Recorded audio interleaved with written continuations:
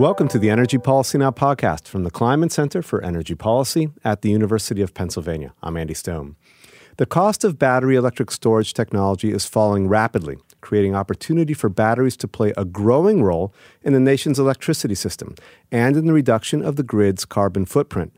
Last year, the regulator of the nation's electricity markets, the Federal Energy Regulatory Commission, acknowledged the growing potential of storage when it established guidelines for batteries to fully and profitably take part in the nation's electricity markets.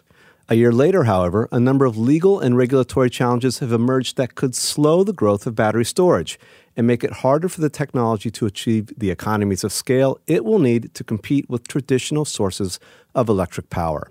On today's podcast, an expert in energy law will take a look at the role of regulation in defining the future of energy storage and its ability to serve as a complement to carbon-free energy, notably wind and solar power. Ken Kulik is a partner at the law firm Morgan Lewis, where he focuses on energy regulation and complex energy transactions. He is also a senior fellow here at the Kleinman Center for Energy Policy. Ken, welcome back to the podcast. Thank you. It's great to be back. So, Ken, there are a number of types of energy storage technologies being used in the electricity industry. Battery storage has gotten the most attention of late. Briefly, what are the ways that battery storage can be used and why the recent excitement? Well, when we look at energy storage, it's really important to remember that right now, energy storage is extremely limited on the grid. The grid operates as a giant machine where the energy that is being consumed has to be balanced with the amount of energy that's being put onto the grid. And just to give you a sense of the scale, the United States has a little over 1,000 gigawatts of energy capacity, 1 million megawatts of capacity. Of those 1,000 gigawatts, only about 22 are pumped storage, where a utility will use energy to pump water up a reservoir and then let it down and to drive a turbine when power is cheap. When we get to battery storage, we've got a little over 1 gigawatt that's actually installed in the country. So there's a very small amount. But the excitement comes from the fact that with energy storage, this may be a fundamental change to the economics of the grid, where we don't have to balance generation and load or consumption in quite the same way. The most straightforward examples are the ability to store energy during the day that you can use later at night from a solar energy facility, for example, or wind energy that is often generated more at night in different parts of the country for later use during the day. These possibilities are converging now because of significant drops in the cost of storage. Per Bloomberg, the cost of electricity from lithium-ion batteries, which is the most popular sort of battery storage coming onto the grid right now, have fallen 76% from 2012. And we figured out how to effectively deploy storage in real-world settings, discovering how there's real value not only in time-shifting energy, using it when we don't have it necessarily available from a renewable resource, but also in using the energy storage to perform different functions on the grid to help balance out energy needs for very short periods of time, what we are sometimes referred to as the ancillary markets of the grid. Now, when you combine those cost savings and real-world deployments with the increasing concern in many areas of the country regarding the effects of climate change on reliability and resiliency of the electric grid generally, this excitement really is understandable. So, Ken, battery storage has a lot of potential, yet very little currently exists. Can you tell us a little bit more why that is and why it's picking up right now? Sure. The lower cost that I referred to does not mean it's free. And those cost drops have happened over a relatively short period of time.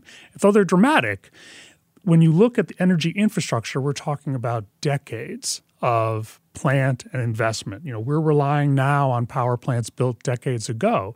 And so it takes a while as new technologies come to the fore, whether it's gas or nuclear in its time, or new nuclear, as we now are looking at in some markets. Those technologies take a while to actually come onto the grid. And same as with solar, with wind, storage is one of those. It is worth noting that the costs for storage seem to be dropping even more precipitously than we have seen with the solar and wind price drops over the last several years. It's also a question of how best to use the technology. Storage is not an infinite resource. It's not this infinitely sized swimming pool of energy. It's more like the image we use as a wine bottle. You have to decide when you're going to fill that wine bottle, when you're going to take the wine out of the bottle. The wine bottle only has a certain amount of size for how much you can keep in there of the energy. Those questions of charging, discharging relate to the economics of the electricity markets that storage resource is located in. So you may not know, just as you don't know what the price or what the interest rates are going to be next quarter, you don't know what the price of electricity may be 6 hours from now in a real-time energy market. So those are challenging issues that have to be solved as we deploy storage, depending upon the storage application that we're looking to use. And just for example, much of the most popular storage that's being deployed now is of duration for about 4 hours. So that may or may not be ideal for what may be happening in electric markets at that particular time. In addition, we're still figuring out what the rules of the road are. So not only do you have cost, you have the technology costs and how to figure out how to best operate those efficiently, economically and efficiently. You also have the rules that are going to govern those activities. And we're, again, just at the beginning of what those rules are looking like. You alluded to the actions of the Federal Energy Regulatory Commission. There's a number of states who are getting pilot projects out there, encouraging their utilities or requiring their utilities to deploy energy storage. All those factors are coming together that make the future look very interesting, but they have to converge, and that's really why you don't see a lot of storage on the grid right now. But again, it's happening very quickly, and we're starting to see really rapid deployments. Just in the last year, actually between 2017 and 2018, we saw about a 45% increase in the number of megawatt hours available on the grid. And in the residential section, where people are now adding batteries to their home systems, we saw about a 500% increase. So we're starting from a very small place, but the rapidity of the increase is notable. Are we reaching at this point a certain price or cost threshold for that storage that's allowing this to happen right now? Well, as I said before, per Bloomberg, the price has declined about 76% since 2012. And one of the other ways that we kind of look at these prices is we compare them using something called a levelized cost of energy, or LCOE. And that's a way of kind of controlling for the different variations for the investment needed for a particular source of energy. So again, per Bloomberg, in 2019, lithium-ion battery storage has an estimated levelized cost of about $187 per megawatt hour. That's a megawatt of power delivered over an hour. And that's in comparison to onshore wind, which is around $50, or onshore solar, which is around $57. But what's really interesting to a lot of people looking at this market right now is what happens when you combine storage with other technologies. If you have a plant that's solar plus storage, or a wind facility that's wind plus storage, you are possibly going to be able to use that resource at different times and in different ways than you might otherwise be able to if that storage capability was not there. And that is what we're seeing in the result in the number of procurements is even lower prices. People have seen, for example, $36 per megawatt hour range for a solar plus storage facility. So we're seeing like this $6 or $7 delta. Again, that's a Bloomberg statistic with respect to adding storage. And that at that level, that gets very attractive to project developers. I want to take a step back, just talk about these rules. And you mentioned that the rules and the FERC is working on pushing new rules to allow storage to participate in these markets. The rules are so important here because fundamentally storage is a very different resource, and the rules that have basically guided the participation of coal, nuclear, wind, solar, whatever you have up until this point, don't quite apply to batteries. So that's why these rules have to be updated, and that's why it's so important. And along those lines, recognizing the economic and technological emergence of batteries, the FERC, which is the federal regulator, issued guidelines, as you mentioned, in 2018 aimed at making it possible for storage to participate in the wholesale electricity markets. How did the ruling, called Order 841, propose to open electricity markets up to storage? Well, again, the part of the nature of the electric markets in the United States is that they're divided. There's different markets around the country. About half of the country is in regional transmission organizations in which there's an entity that controls the wholesale markets of energy and also the transmission that are operating there. And they have different rules in different places. So FERC asked those entities to come forward with their plan for integrating storage. And as you suggested, storage is a little different than the other types of generation that have historically been providing power. And again, going back to that wine bottle, you're not typically charging a coal plant. You're not charging a nuclear plant. So the storage isn't always generation, and sometimes it looks like any other customer. But how that then participates in a market that was primarily designed for wholesale generation is the question that FERC was wrestling with. Well, batteries, as you just said, can be a customer buying electricity to charge up and then also a seller, right? Right. And whether the price should be the same for a normal customer or a battery storage entity because it's participating in the market is one of those questions that FERC looks at. Overall, the charge that FERC gave to the regional transmission organizations was come up with a participation model that respects the nature of storage. So you have to have rules that fit the technology. That's not a radical idea, but what those rules may be is, of course, the question that the different RTOs are wrestling with. And in particular, also recognizing that there's different markets that those entities control. There's the market for energy. There's the market for capacity, the energy we'll need in the future. There's ancillary services, those sort of balancing needs every second have to be met. So whether storage works in all those markets, how storage works in all those markets are part of the questions that the RTOs have been wrestling with in light of Order 841. And of course, 841 has continued. There was subsequent litigation around the Commission's original order. The Commission considered some issues on rehearing and ruled on those rehearing motions, and now we're waiting for the Commission's ruling on the pending plans. So there are a handful of wholesale electricity markets in the U.S., each of which encompasses tens of millions of electricity customers.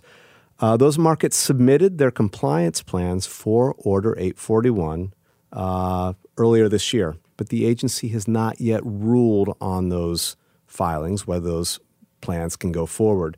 Tell us what's going on there, and specifically I'm interested as well in what's happening with PJM Interconnection, which is the largest of those markets. It actually runs the market here where we are in Philadelphia.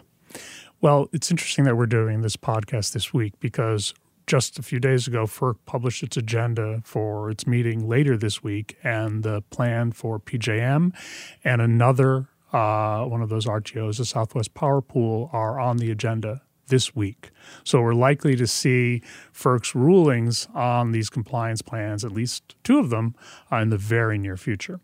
Now, with respect to PJM has gotten some attention in this particular area because PJM has proposed a 10-hour duration rule for energy storage resources. You have to be able to deliver power for this particular period, and that length of time has been an issue of contention among the community because certain storage developers and project owners are focused on 4-hour duration, and they say there's a lot of value there that just a 4-hour duration system can deliver. So PJM's requirement is too long.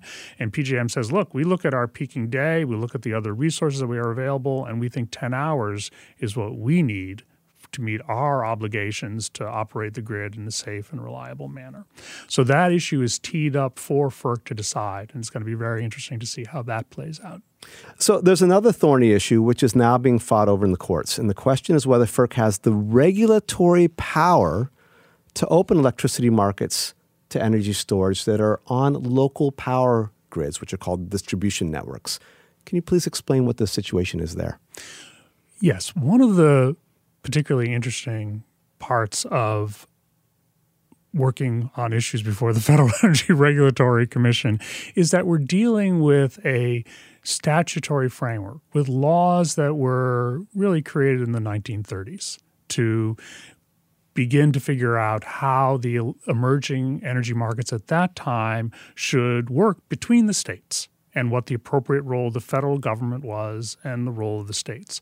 The Federal Power Act, as it is known, allocated a certain jurisdictional split between the states and the federal government. So FERC has jurisdiction over wholesale sales of electricity, but the states have jurisdiction over retail sales of electricity.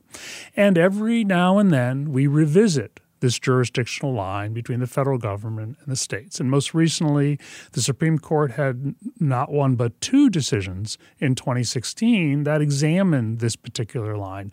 One of those decisions involved whether resources that are on a customer's property behind the meter could participate in wholesale markets that are managed by FERC. Those are demand response resources, which are sometimes used to reduce load at a particular time. That serves a grid's purpose. And the Supreme Court agreed with FERC that those entities participating and offering demand response resources could be compensated by the wholesale markets that were operated under the jurisdiction of FERC. Storage brings us back to that question. If you are at home or at a corporate location and you have a battery on your property, who gets to set the rules for the participation of that battery in the wholesale markets? Or if you are just simply, in FERC speak, connected to the distribution system that is historically regulated by the states, what's the way in which that storage entity on the distribution grid can participate in the wholesale markets? So remember, going back to Order 841, FERC told the RTOs, we want to see a participation model that allows storage to participate consistent with what it can do in these markets. Now, when you get to the distribution grid that is historically regulated by the states, the extent to which those storage resources interconnected to the distribution grid can participate in the wholesale markets regulated by FERC is very much a question here. And of course, states are concerned about their jurisdictional powers. FERC is looking at the 2016 decisions and say, look, the Federal Power Act allows us to deal with behind-the-meter resources. Storage is one of those, so we get to be able to write the rules. And so this question, whether and how energy storage resources can participate in the grid when they're interconnected to the distribution system, is very much at issue. It's still being litigated on appeal now of FERC's order, and it is also being considered by state jurisdictional entities, public utility commissions, and of course developers who are looking at these different markets and deciding where they want to play. Obviously, all this uncertainty might make investors think twice about investing in battery storage infrastructure projects. How will regulation impact the willingness of investors to back storage going forward? Well, frankly, we're seeing a lot of investment interest in this space. I think I might even say that there's a lot more investment interest than there are storage companies and storage projects for that capital that's looking for a safe and secure home. I mean, the way we talk about investment in this space is investors, like in other sectors, want both a return of and a return on their investment. And the stability of the rules is really fundamental to that. But again, because it's the energy markets, there's lots of different players here. So as I said earlier, the states are putting requirements onto utilities to build storage and procure storage. So those states are entering into contracts with storage developers for those resources. Those are contracts that are going to be enforceable. There's going to be a rate that's paid for that resource participating in one way or another at the distribution grid, typically if it's a utility. Those state procurements and associated contracts with the utility can give a lot of comfort to investors who are looking to be in this space. And in fact, we also see a lot of incentives that states are developing, in particular California, where there are financial incentives that are linked to storage projects. And so those bring down the costs and provide additional security with respect to the investment itself. So let me ask you a final question here, if I may. So we're talking about, obviously, states have been very supportive of storage, and increasingly so. Some states. Some states, yes. So how will the outcome of this federal situation, to what extent will that impact investment as well? It's really hard to predict. I think one of the things that we think of when we look at this federal-state balance is renewable portfolio standards.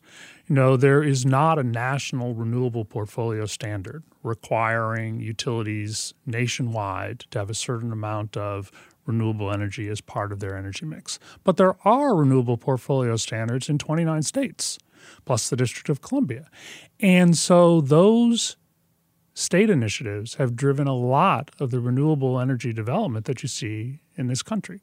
So this interaction between the federal and state lines is one that's constantly revisited, as I said. So even if the federal government, if FERC does one thing with respect to the storage markets, some states may do another, and we'll just have to see how this plays out. But I do think that certainly FERC's interest is in trying to have more storage on the market in the market, and I think there's a lot of alignment between that and the utilities. The question is figuring out the rules of the road that we're all going to live with. Well, hopefully we'll get that guidance from the FERC this Thursday, October the 17th. Ken, thanks for talking. It's always a pleasure. Thank you. Today's guest has been Ken Kulik, a senior fellow with the Kleinman Center for Energy Policy and partner at the law firm of Morgan Lewis. For more energy policy research and insights, visit the Kleinman Center's website. Our web address is kleinmanenergy.upenn.edu. And keep up with news from the center and industry by subscribing to our Twitter feed @KleinmanEnergy. Thanks for listening to the podcast, and have a great day.